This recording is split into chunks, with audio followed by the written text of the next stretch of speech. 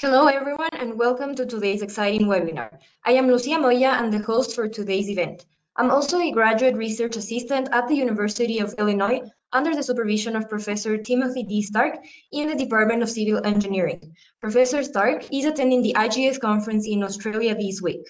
This is our 7th webinar of 2022, and the remaining 7 webinars for 2022 have already been scheduled with great speakers and timely topics, which I will show in the last slide. During today's webinar, we welcome questions and comments, which can be typed into the question box in the control panel. You may send in your questions at any time during the presentation, and our speaker will address them at the end of today's presentation. A PDF of the slides and reference materials are available now in the handout section of the GoToWebinar. The recording of this webinar and the slides and materials will be made available on the FGI website after today's presentation. Also, PDH certificates will be sent automatically to all who attended the entire webinar. In today's webinar, the speaker is Dimitrios Sekos. Professor Sekos is an associate professor of civil engineering at the University of California at Berkeley. His teaching and research are focused on geoenvironmental engineering and in particular waste geotechnics and geosynthetics. He completed his master's and PhD degrees at the UC Berkeley with a focus on engineering properties of municipal solid waste and more recently remote sensing reconnaissance of landfills. The title of Professor Sekos' webinar is Waste Settlement Measurements Using Unmanned Aerial Vehicles on MSW Landfills. Professor Sekos, thanks for squeezing this webinar in your busy schedule and joining us from Berkeley, California. The webinar control is yours. Thank you very much, Lucia. I hope you can all hear me well. It's a pleasure to talk to you today, and I hope you'll find this presentation interesting and worth your time. So as we discussed, we're going to talk about waste settlement measurements using unmanned aerial vehicles on municipal solid waste landfills. And before I get too far, I want to recognize the people who have been contributing to this work. Kashi Sampain, who was a master's student at the University of Michigan, where I was before I moved to Berkeley about 2 years ago. John Manusakis, who helped with some of the data analysis. Jerry Lynch, who was also a professor at the University of Michigan and is now dean at Duke University. And Scott O'Laughlin, which is is the manager of the City of Midland landfill in Michigan, who facilitated access to the site. I also want to recognize funding support from the EREF and the National Science Foundation. Before I talk about UAVs and what we're measuring exactly and how that relates to geosynthetics and, of course, post-closure development of landfills, I want to make sure that we're all on the same page about, how we currently measure settlements, how we model settlements, and then talk a little bit about the deficiencies or simplification of these approaches, and make sure that we have this background. And then I will describe the approach with using UAVs and why it's a possibly better approach and how to do it, and example results from 2 landfills. So I hope it will be useful. I should mention that in the first part of the presentation, about nearly 20 years ago, I did my PhD on solid waste mechanics, focusing on strength, compressibility, dynamic properties, and most recently I have been working with UAVs for disaster response and sustainability. And so this presentation is actually bringing the two together. So let's talk about settlements on waste. First of all, there are a number of mechanisms by which settlements occur in landfills. And there are many more than what we typically have in soils, for those of you that are on the geotechnical engineering side. We have the settlement due to mechanical compression, which will be basically an application of a load. That load could be the additional weight of waste placed on top of the previous waste. And the waste will compress because of that. However, there are also physical and chemical processes associated with change in the material, in the solid fraction of the waste, due to a number of chemical processes such as corrosion, oxidation, and even in some cases combustion. There are also physical processes, softening of the material as liquids are going through the waste mass, and changes that are taking associated with that. But also very, very importantly, in all landfills around the world, sometimes more, sometimes less, but all of them, we have significant waste degradation or decomposition. And landfills typically start aerobic, but very, very quickly become anaerobic. And so there's methane that's generated, and I'm sure you're dealing with that all the time. Finally, as these changes are taking place, solid fractions are changing, deteriorating, there is liquids transferring, there are particles that are moving. We call that raveling, but it's happening within the waste mass. They're dislocating from where they are because maybe the stuff below became softened or disappeared or was hydrolyzed, and then that moves. And that also is a contribution of to settlements. So when we are in the field, it's difficult to discern the contribution of each mechanism, but it is important to recognize that all of them happen. However, what we have seen both in the field and in the lab is that we can have significant settlements, sometimes reaching 50% of the original thickness of the waste. And so it's important to recognize that we are dealing with significant amounts of settlement. Now, there are a number of factors that affect the amount and the rate, but also the amount of settlement that is taking place. And the first and most important is the type and waste composition. Waste that is generally more organic, that is more loosely placed with less compaction effort, will tend to compress more to a load and also degrade more. Stress that is more confined also is to higher stress, will compress further. And leached and liquid recirculation, or even liquids not recirculated but permeating through the waste mass in wetter environments, will also have a significant impact on the settlements because of the process I mentioned before, especially the biodegradation. However, we also see that landfill operations, and by that there's a number of them, is definitely involves compaction of the material, but also the amount of daily soil cover used, as well as whether you're recirculating liquids, has an important application. The more soil is being placed, the less compressible the material is as a total. Finally, where your landfill is in the environment is very, very important. Areas that are drier, have lower precipitation, tend to compress less, longer, take longer to compress, they compress less than areas where you have significant precipitation. So I've been working as a consultant and as a researcher on a number of landfills, and just have worked in landfills in California, Arizona, Greece, and on the other hand, landfills in the Northeast and Michigan, and those have very significant differences in terms of the amount of liquids that are going in, what's happening in the waste mass, and the consequences of that environment. And you cannot really easily stop it. You can manage surface water, but liquids will go in, even if it's a subtitle D, dry tomb type of land. So for those of you on the geotechnical side, for soils, we divide material in a three-phase system where you have the air or gas phase, and then we have the liquid phase, and then we have also the solid phase. And in this case, we have the solid phase, portion of it is non-biodegradable, is inorganic, and that doesn't mean it does not compress, but it doesn't degrade, and the portion of it is biodegradable.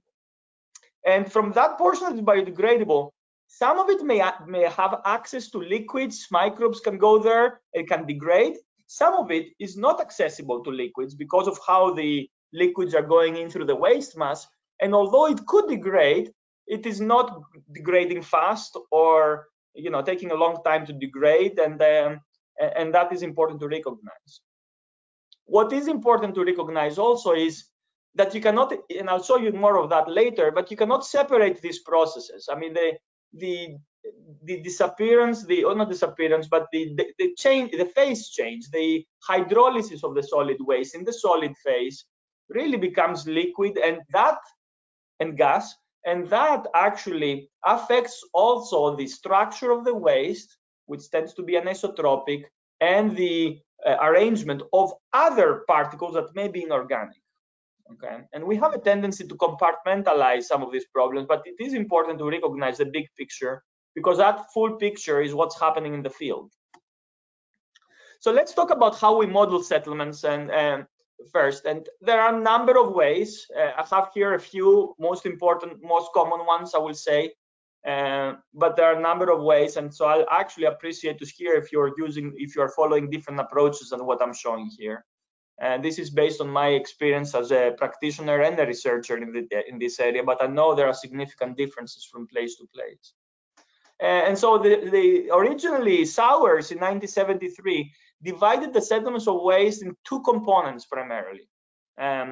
What we call immediate compression, and that is shown here with this equation, where the settlement from immediate compression is basically related to the thickness of the waste material, which is shown here with H naught,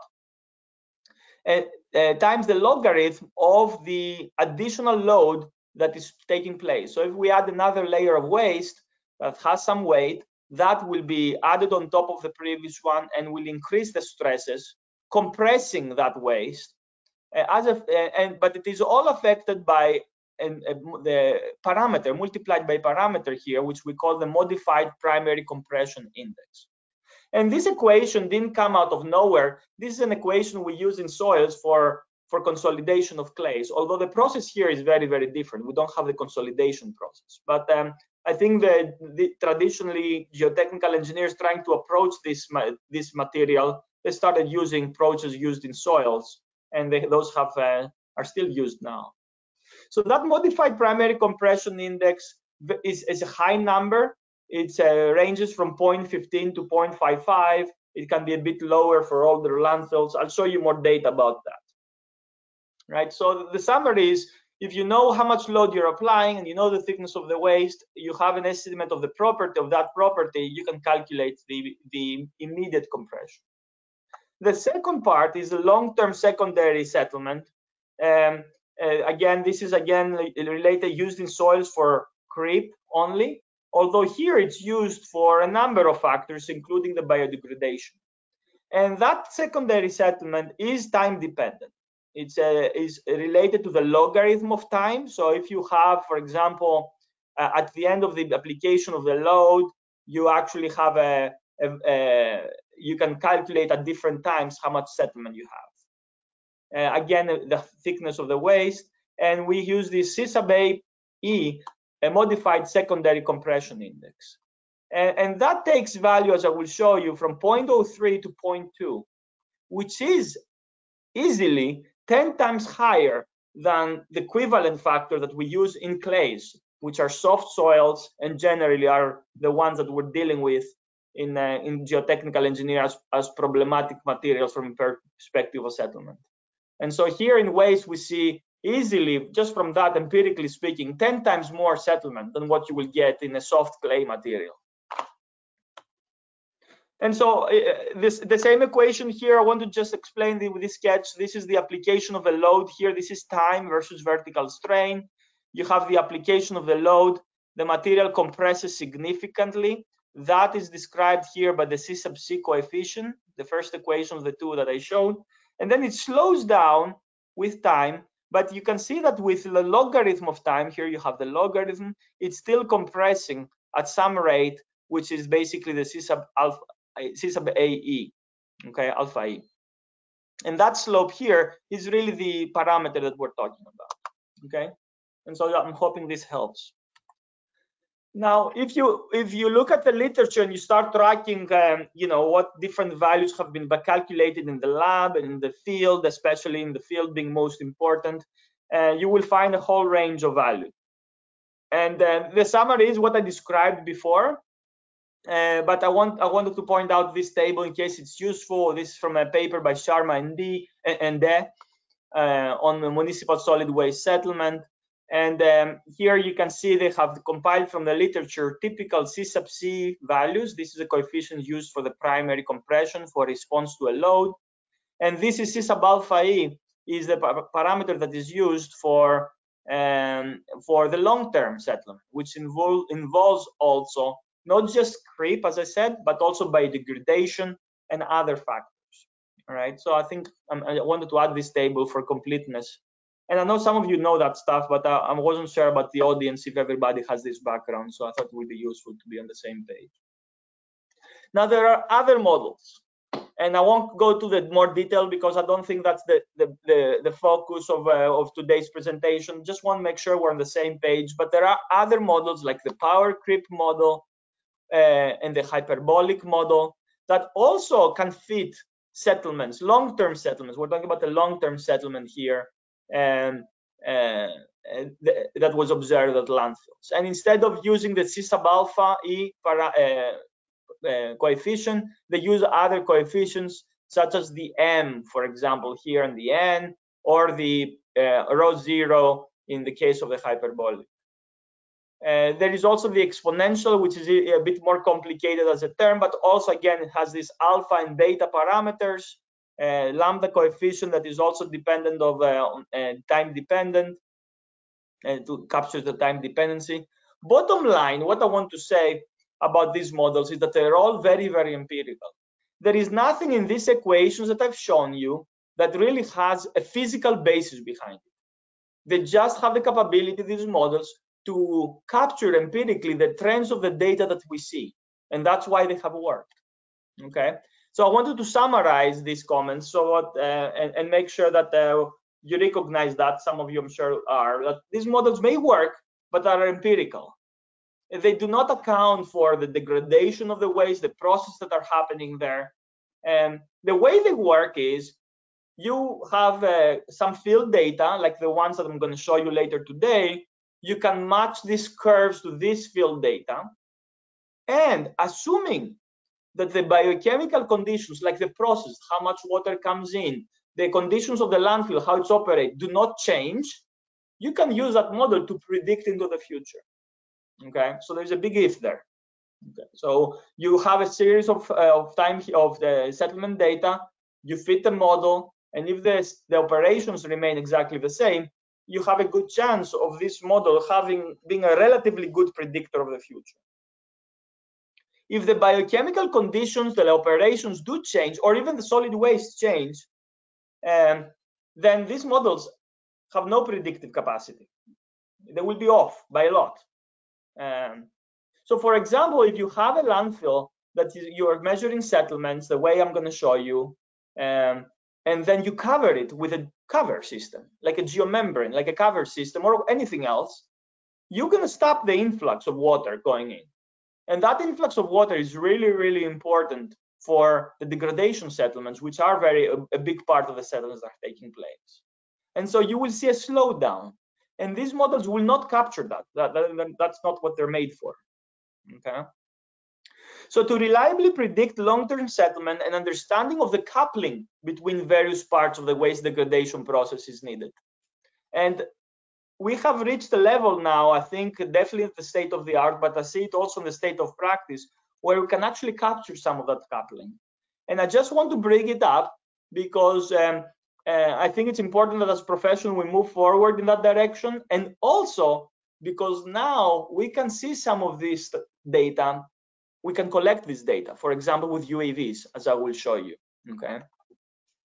So in terms of really fundamental understanding of the settlement process, we have to recognize that a very big part starts with microbes.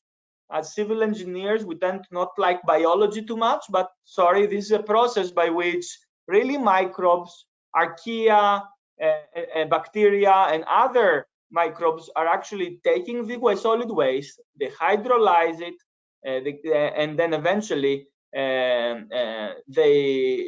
hydrolyze this acidogenesis. Eventually, they build methane and carbon dioxide. This is really what's happening here, and that's why we're installing a gas collection system, and because we have to capture the methane. Now, this is not the only thing that's happening here, and so a realistic modeling of the waste settlements involves starting with the microbes, understanding how they degrade the material and how they generate biogas and leachate. These changes affect the waste composition. What you put in the waste at the beginning will be different a month later, a year later, 10 years later. How different? It's a function of a number of things, all the things that I discussed before, but they will be different.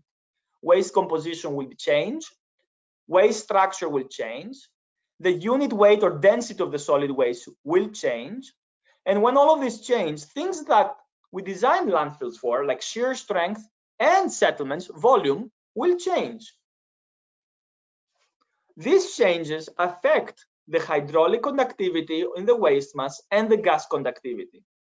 And they're very important changes because changes in hydraulic conductivity and how liquids permeate as the waste degrades affects whether the microbes that were thriving at some place in the landfill will keep on receiving liquids or not. And if they don't receive additional liquids or another nutrients, they will not stop. They will not continue doing this. They will die off, and the process will slow down there and maybe pick up somewhere else. And only when we capture this holistically, we're able to really understand what's going on. So this is the process, and I'm hoping I'm explaining it well and you find it useful. We've done this also in the lab at a large size. There have been experiments that are even bigger than this, but this is like a diameter of 30 centimeters or 12 inches and twice that in height. We put solid waste in it, all of it, not sieving through it, just the whole same stuff there. We recirculate liquids through this sealed system, which represents a landfill. We generate gas, and we measure the liquid chemistry, the gas chemistry, the amount of gas, the change in the settlement. We're measuring settlement of the waste mass. This comes down, and really understand the whole process as I've shown it here. I don't want to go further in that topic because that's a bit beyond what we want to cover, but I want to make sure that you're aware of this and that we're making good progress in that direction. This is the type of data we're generating, which is really the process. The solid phase is experiencing with time. So these experiments may last 1,500 days. And I have focused here the first year because here we're circulating liquids aggressively. So the process happens really, really quickly, all right? But you see a change in the total weight of the material, a change in the total volume. This means changes in the unit weight, sometimes significant, sometimes less significant. And also a change in the rate by which it happens. The rate of settlement, this long-term compression is the rate of settlement, is not constant, as we typically assume. At the same time, we can look at the gas chemistry. We can look at the amount of gas, and you can see here an increase in, as we recirculate liquids, we reach a peak in methane production, and of course the total volume. We can look at the leachate chemistry, which I think is something we're monitoring in many landfills. And you can see, for example, the chemical oxygen demand really picking up. I'm hoping you can see that in my cursor. Sorry, let me try to picking up and slowing down. And that change in the chemical oxygen demand, for example, predates, but it's related from a chemistry perspective to the methane production. You can see a peak in the chemical oxygen demand followed by a peak in methane.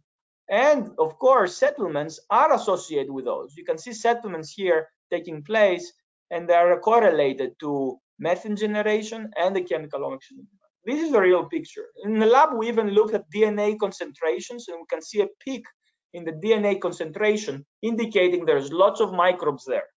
Lots of microbes generating a lot of gas, causing a lot of settlement. Okay. And although this is in the lab, we have used this data to create a model that is really fully a model that captures all these processes, and we have deployed that model in full-scale applications. At least this is really, and there are other models like this also. What I want you to get out of this before I go any further, definitely will not go any further today, is the rate and amount of settlement is definitely significantly dependent on waste composition, the landfill operations, and varies spatially and temporally. So using a constant C sub alpha E value or other equivalent parameters, which is what we're typically doing, can be problematic. In some cases, it may be conservative, in which case that's good. But in other cases, it may not be conservative. Okay. And so, like, if you look at here, this is basically is shown here is the C sub A coefficient. You can see that C sub A coefficient really goes to 0.15, then drops down to 0.05 and becomes even lower in some other cases. So if you were to use constant C sub alpha, depending on what value you use, you may be off on the conservative or the unconservative side. All right, so with that understanding now, let's talk about what we're doing in the field. And I'll be glad to hear what you're doing, but these are the types of things that I've seen, both in practice as well as in the literature. By far, the most common way to measure settlements in the field are surface monuments, okay? We put a surface monument there, and then we distribute those. You put it in a landfill when you decide that you're going to track settlements for a while, and they're spaced every 500 feet. I don't know what you're doing, but I have seen a wide range. Bottom line is you cannot put too many because there is operations taking place.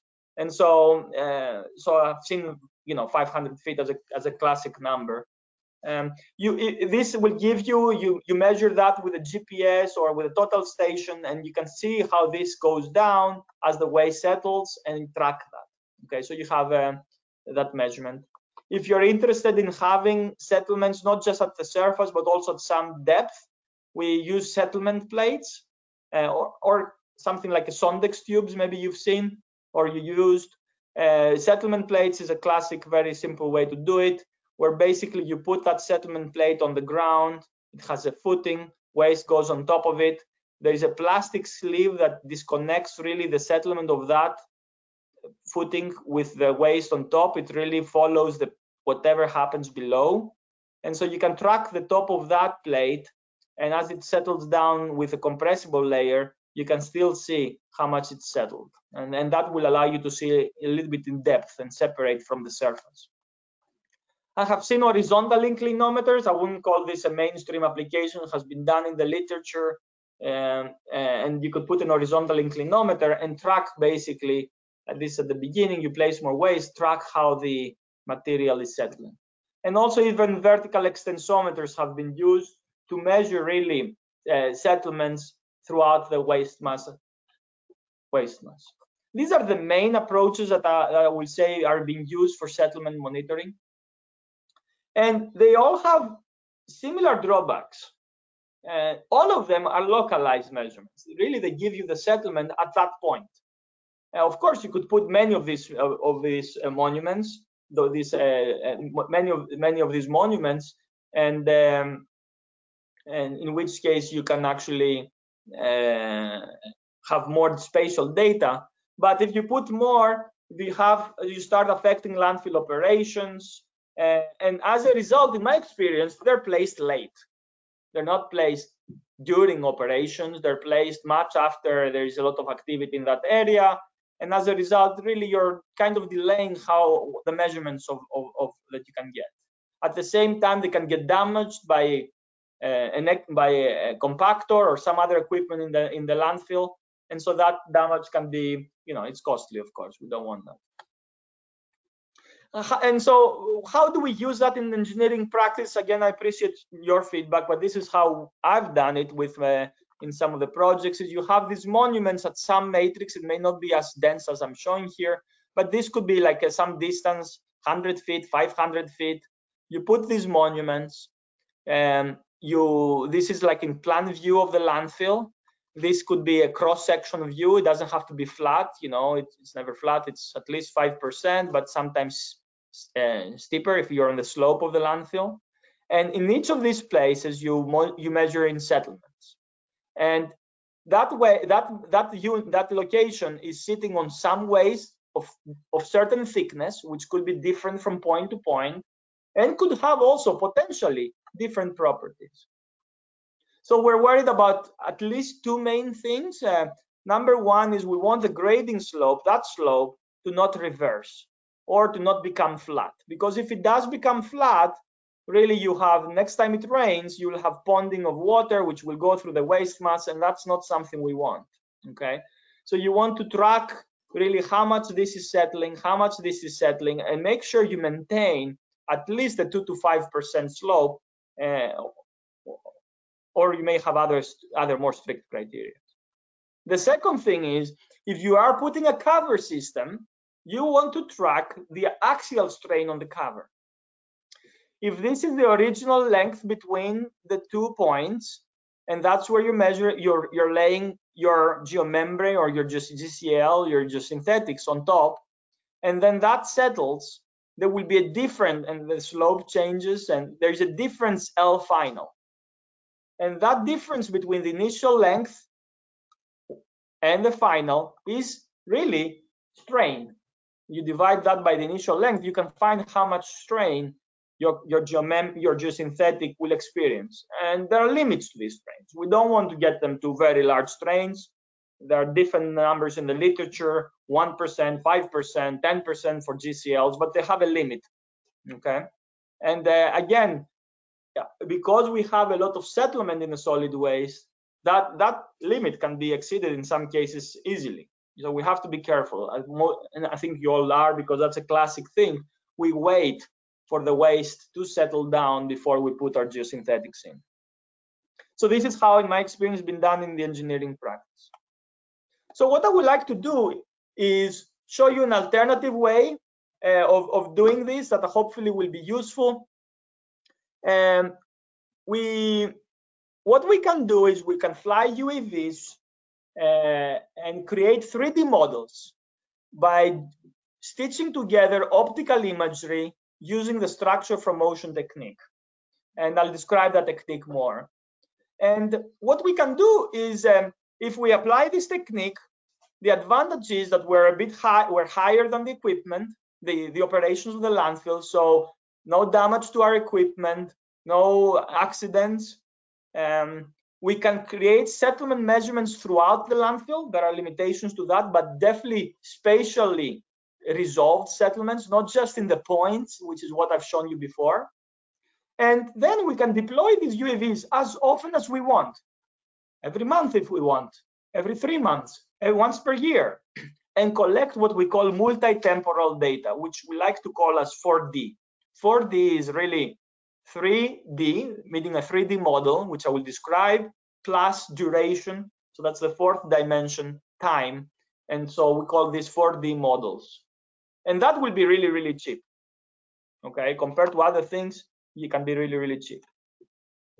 So some of you may have seen this. If you haven't, I would like to describe very briefly the structure from motion technique.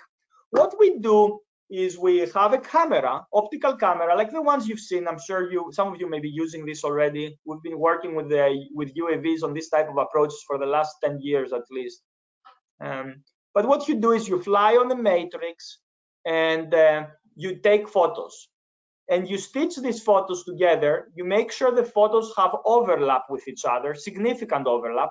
70 to 80% of the photos are the same, but they are also have an additional 20% that's beyond. And these photos, you stitch them together in 3D space to create a 3D model. This is classic photogrammetry, but here it's applied in the digital space, and it's a bit more complicated because in classic photogrammetry, you know where you are, while when you're flying with the drone, you know where you are, but with some error. But I can describe that. So I want to show you this, to explain this technique a bit better and what we're doing. I have a video from one of our projects for the World Bank where we're matching floodplains. And so I'll use that for explanations, but the exact same thing, you can think of a landfill below. So what you see in this floodplain in the island of Dominica is you see these green triangles, which are photos taken by the UAV. The UAV is above ground, trying for 50 feet high or 100 feet, taking these photos. And these photos are stitched together, pixel by pixel. There is a little bit of more detail on that, but pixel by pixel, and create a 3D model of whatever is in the target. So here you can see construction equipment that's in the target. You can see the construction equipment is modeled in 3D. That was not our goal, but you can see the excavators really modeled very, very accurately. And so you create, that's what you do. You stitch this together in 3D space. Now I'm going to pause here because there is one more thing I want to show you. There is these blue and red circles. And what are these are points which we have surveyed with a GPS RTK so that we know their location very, very well. And so we collect blue and red points from a field data acquisition are identical.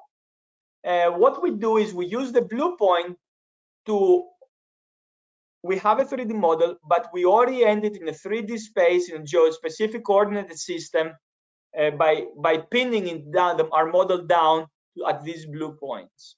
And we use the red points to check the error of our model. So we use the blue points, we put it in 3D space with specific coordinate systems and say this is our model and this is correct.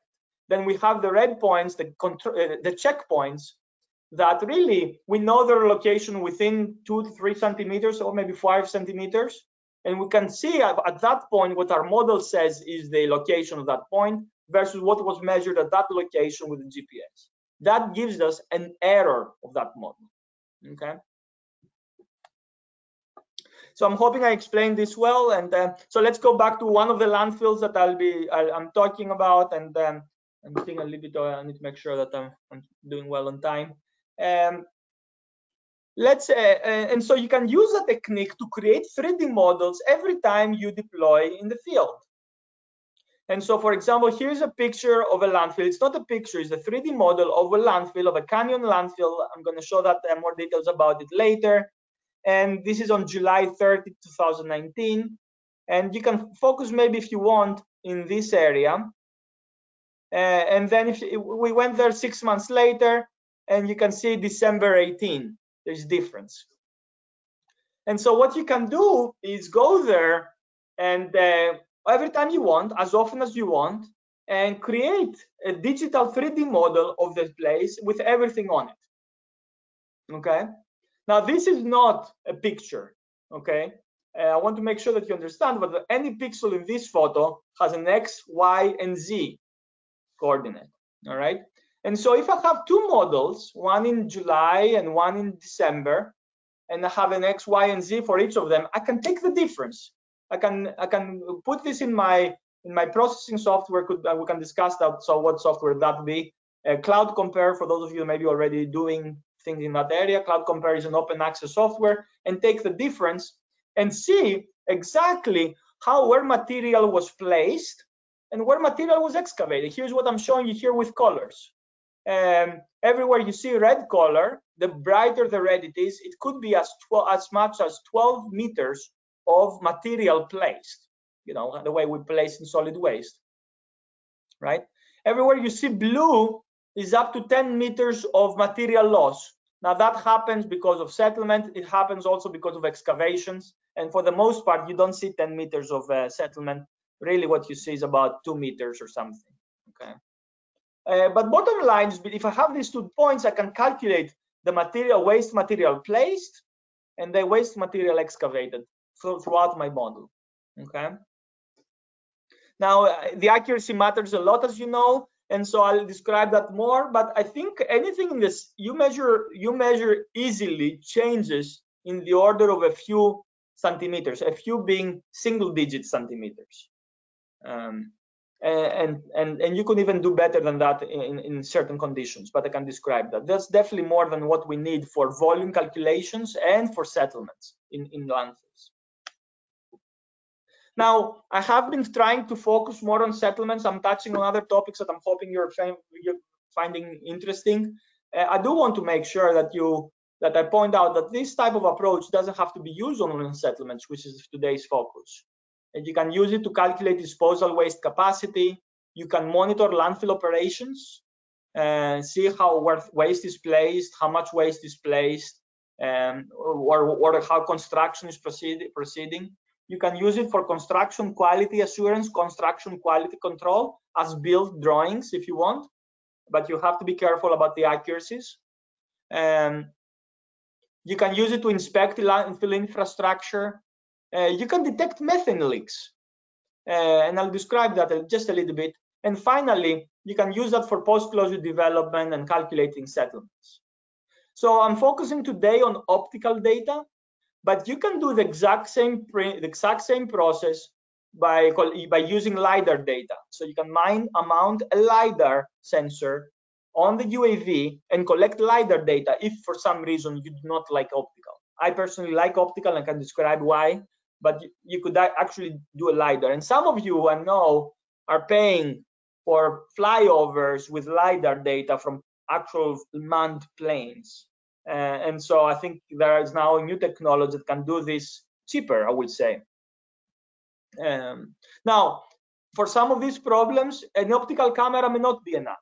And so we have used infrared cameras, we have used geophysics mounted on UAVs, we have used laser sensors to measure methane concentration.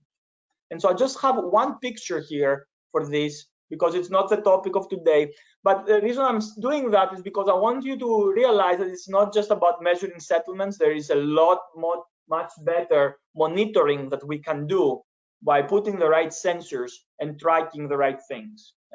And goes back to the models that I've shown you at the beginning, that the coupled models, that in the past you wouldn't be able to generate the input for that models, but now we are with this type of data that I'm showing you here. So here's an example of looking at the health assessment of a landfill. We have a drone that has an optical camera, has an infrared camera, and has a laser, a tunable diode laser that can measure methane concentrations completely remotely. And so you can use that information to find thermal hotspots at the surface, but that's indicative of what's happening below. Classifying soil materials or waste materials if they're different, you can see that. You can use that to track methane leaks or look at ground cracks, which may be indicative of settlements, may be indicative of future landfill failures.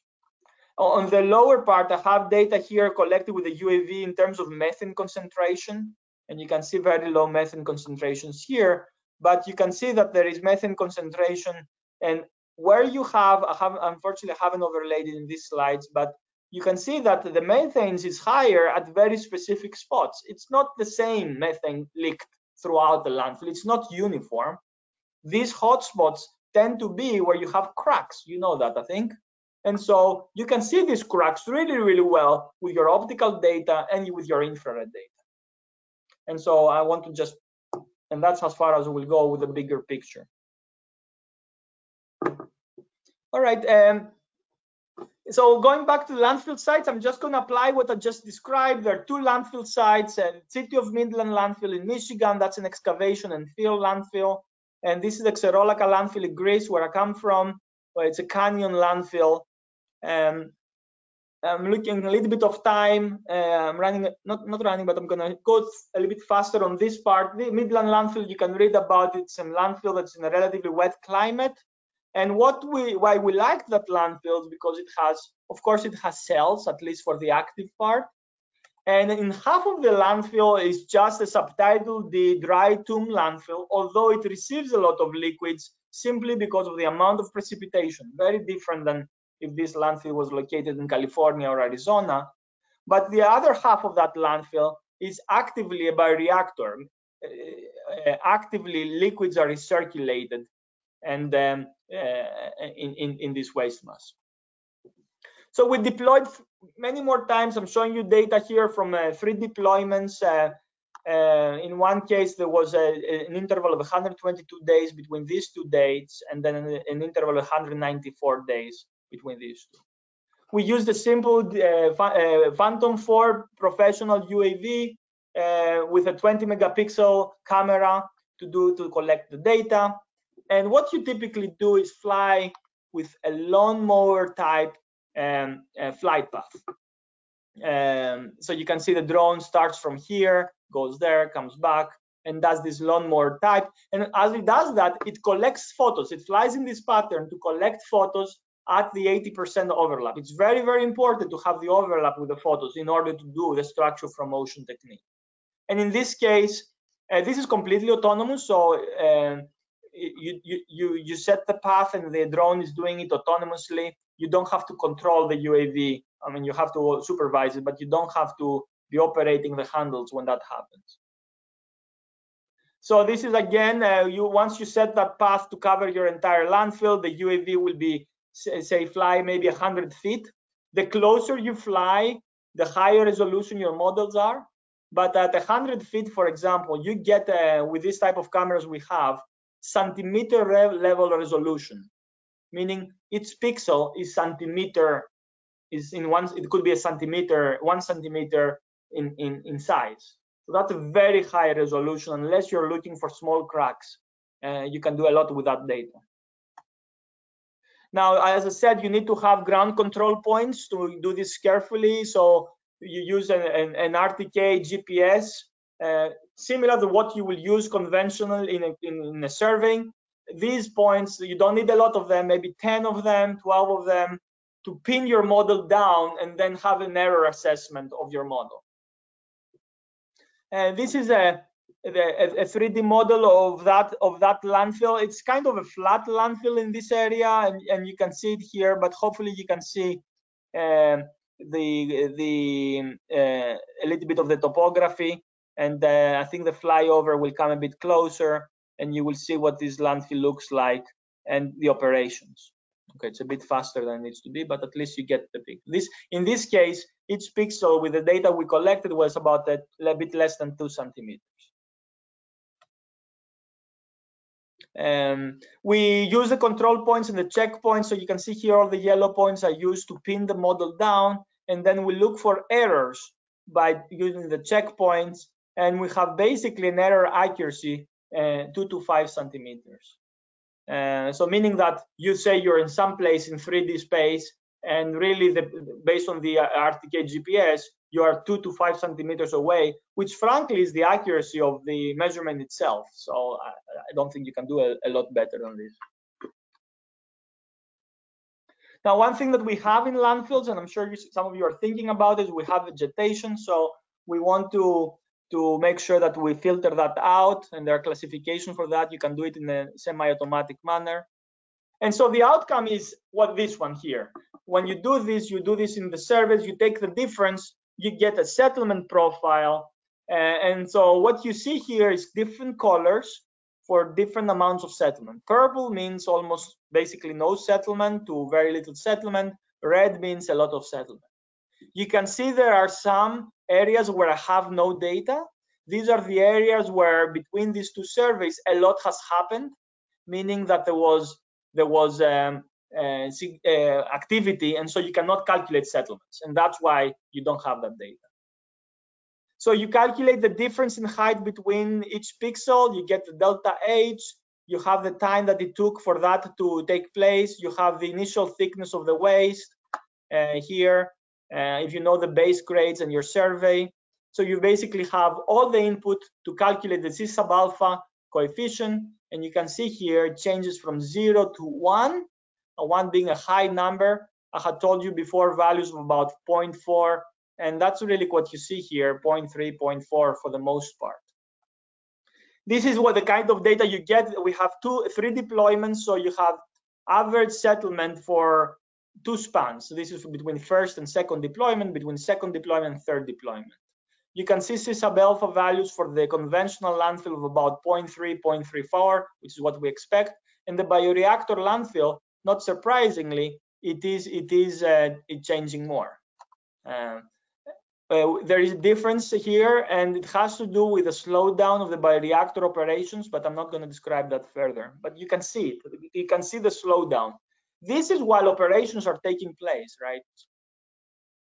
Similar thing in the other landfill, the Canyon landfill. Again, 2 surveys, one between 5 month difference, one between 14 months. You can decide how often you want to deploy. This was not this in our case was kind of a research project, and the actual owner nowadays pays maybe for 1 survey per year. This is what the landfill looks like in the orthophoto in July. Second deployment in December, third deployment in February, again centimeter level model. We have the base grades, or at least an estimate of the base grades, so you can calculate the waste thickness. You can see the waste thickness here can be up to 55 meters, that's 150 feet. In some cases, though, it's much shallower. And it's important to know that because that thickness affects the calculations. Here are settlements for the two intervals. Remember, this is a 5-month interval, and so you have smaller settlements taking place. This is a 14-month interval, and you can see much more settlements closer to 1 meter, up to 1 meter within these 14 months, maybe half meter in half the time. You can calculate vertical strains, and you can see here the vertical strains throughout the topography. That's really just the settlement divided by the thickness of the waste. And then you can calculate the C-sub-alpha E coefficients, which are again here, for the most part in the area is about 0.05. And here there's a significant activity, smaller thickness, and you see increase in C-sub-alpha. That's more related to this being very, very fresh waste. On average, in this landfill in Greece, which has a significant precipitation in that location, very similar to the Michigan landfill, you can see the C-sub-A coefficients that are similar for the two landfills. The last thing I will show you, and we're doing more work in that direction, is the axial strains. Now, there is no cover here, so you don't care about the axial strains right now because let it strain. But if you had decided to put a cover right now, you could calculate the axial strains. And in the conventional way, what you will do is you will calculate the average axial strain between the distance of your measurements. So if you've put your monuments every 500 feet, you will calculate an average actual strain every 500 feet. If you put it every 100 feet, every 100 feet. Here, you don't have to do this. You could actually measure strains every few centimeters. Here, I just calculated for 10-meter intervals. You can decide the interval you want to use, because what really happens is the axial strain is a localized issue. You can have places that settled a lot locally and others that did not, and you don't want to do too much averaging. So here you see like an averaging of every 10 meters, which is much closer than what you will ever have from the alternative approaches, where you see positive values, which are the red colors. You have extension in the cover, so a cover like that could be 1% strain, which is not devastating, but over that time there was 1% strain. If you have compression, you have negative. It's the blue color.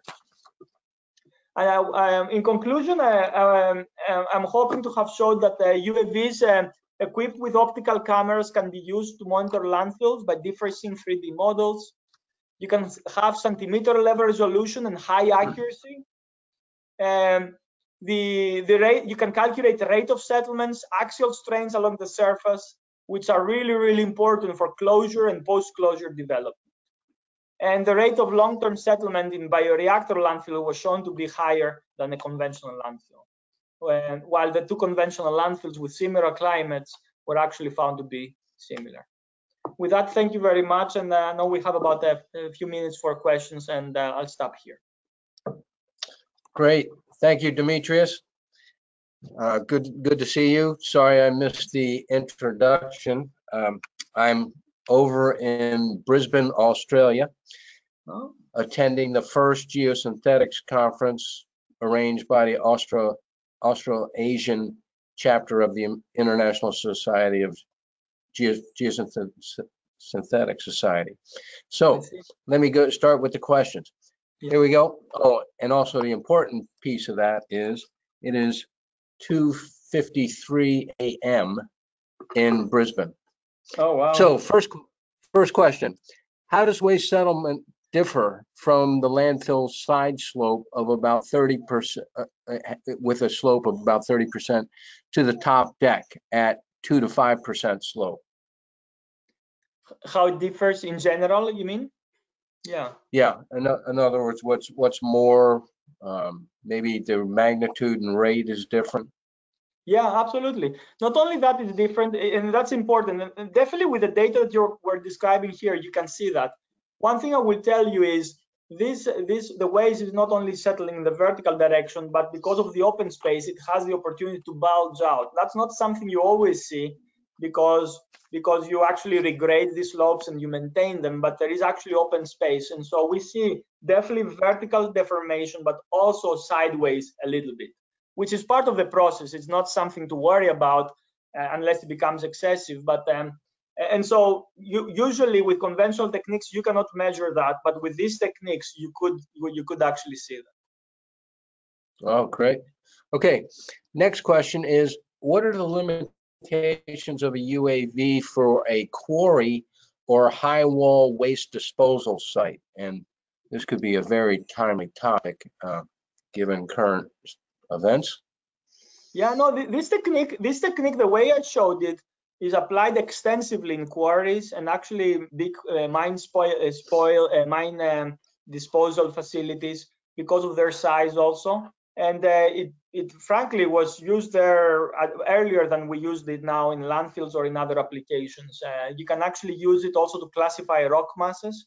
Well, that's one of the reasons I like the optical data. It doesn't give you only geometry, but it gives you also RGB, red, green, blue, optical attributes that you can look and see, okay, well, I see this geometric feature, but what is it? And with the optical data, you can see it. So yeah, lots of applications there. And I put some papers in the literature related to landfills specifically, but if you go to my website, we definitely have many papers related to this application, these techniques in mines and quarries and rock mechanics application. Perfect. Next question is, what software are you using to create the 3D models? Do you use this same software to compare the two models to determine volumes? And then I'll ask you some questions about the UAV. Yes, absolutely. So a number of softwares we are using lots of different software. The classic conventional things that are used in the industry, commercial, is Pix4D is one of them. That was one of the earlier starters. Is a software that is used for that reason. The second one that is also very strong is context capture from Bentley. Bentley is the company that also uses has now Plaxis and Slope W and all of those geotechnical softwares. They have this software. It's called context capture. We have been using both of them in many applications. There's other additional commercial software. We also have some of the scripts that we've been using for research purposes for some of these things, although the things that I've shown you here have been done with conventional commercial software, like I mentioned. In this case, I believe it's Pix4D. Okay. During your presentation, did you talk about the UAV and what you're using, what cameras you have on the UAV and so on? Yeah, I did very briefly. A Phantom 4 Pro is what was used in this case. This one had a point in the slides. This has a 20 megapixel camera, which allows you even at 100 feet to have centimeter level resolution at the surface. That's what was used here. There are smaller UAVs, there are bigger UAVs. There is also now UAVs that have RTK GPS on board, which helps you a lot with reducing basically your number of ground control points and checkpoints that you need, because they have better positioning. They know much better where they are compared to non-RTK. That drone goes, the one that I've shown here, with everything in it, because you need batteries and all the stuff, you're looking about the $3,500 or so, although these prices are changing. Okay.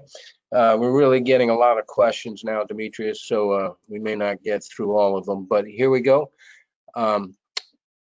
Let's see.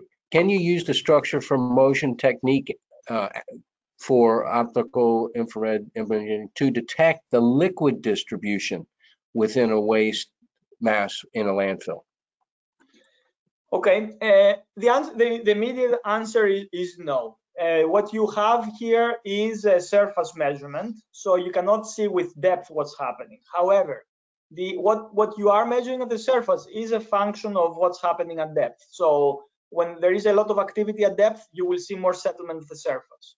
When the things heat up at depth, you will see more higher temperature at the surface, which you can measure with your infrared.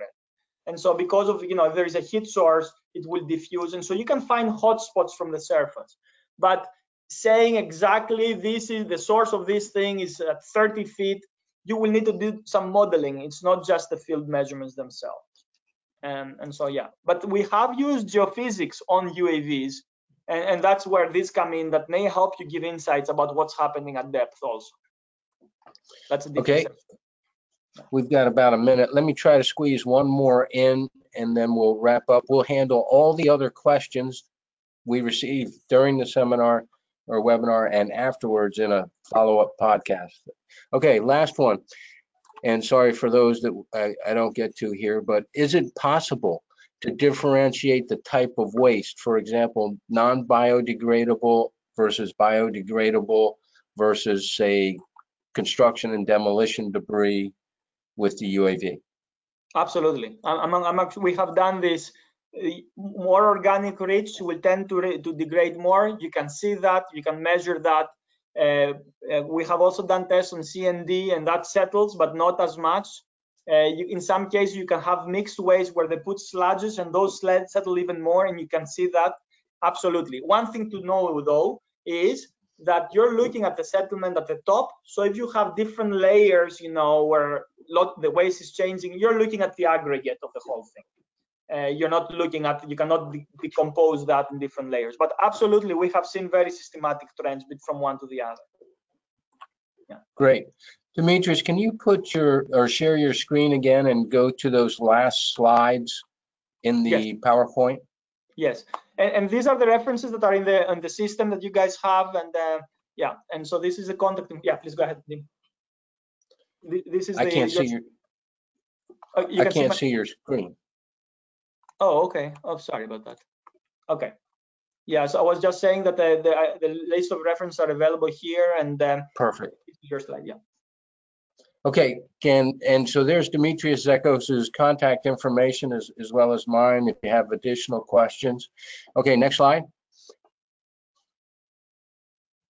Okay, our next webinar is a live panel discussion related to the longevity and application of exposed and unexposed geomembranes. We have a great panel set up for July 9th, right? Demetrius, it's really small. Is it July 9th? July 12th. July 12th. Yes. Okay, great. And then finally, our last slide is the FGI website. All prior webinars are on the website, and you can watch them. Many other useful information on the website, including a brand new operation and maintenance guideline manual for water reservoirs. So Demetrius, thanks so much for joining us. We'll be in touch about a podcast to answer all the other questions, but thanks for a very timely topic and presentation. Thank you for the invitation. It was a pleasure. Great. See you, Demetrius. Thanks. Bye.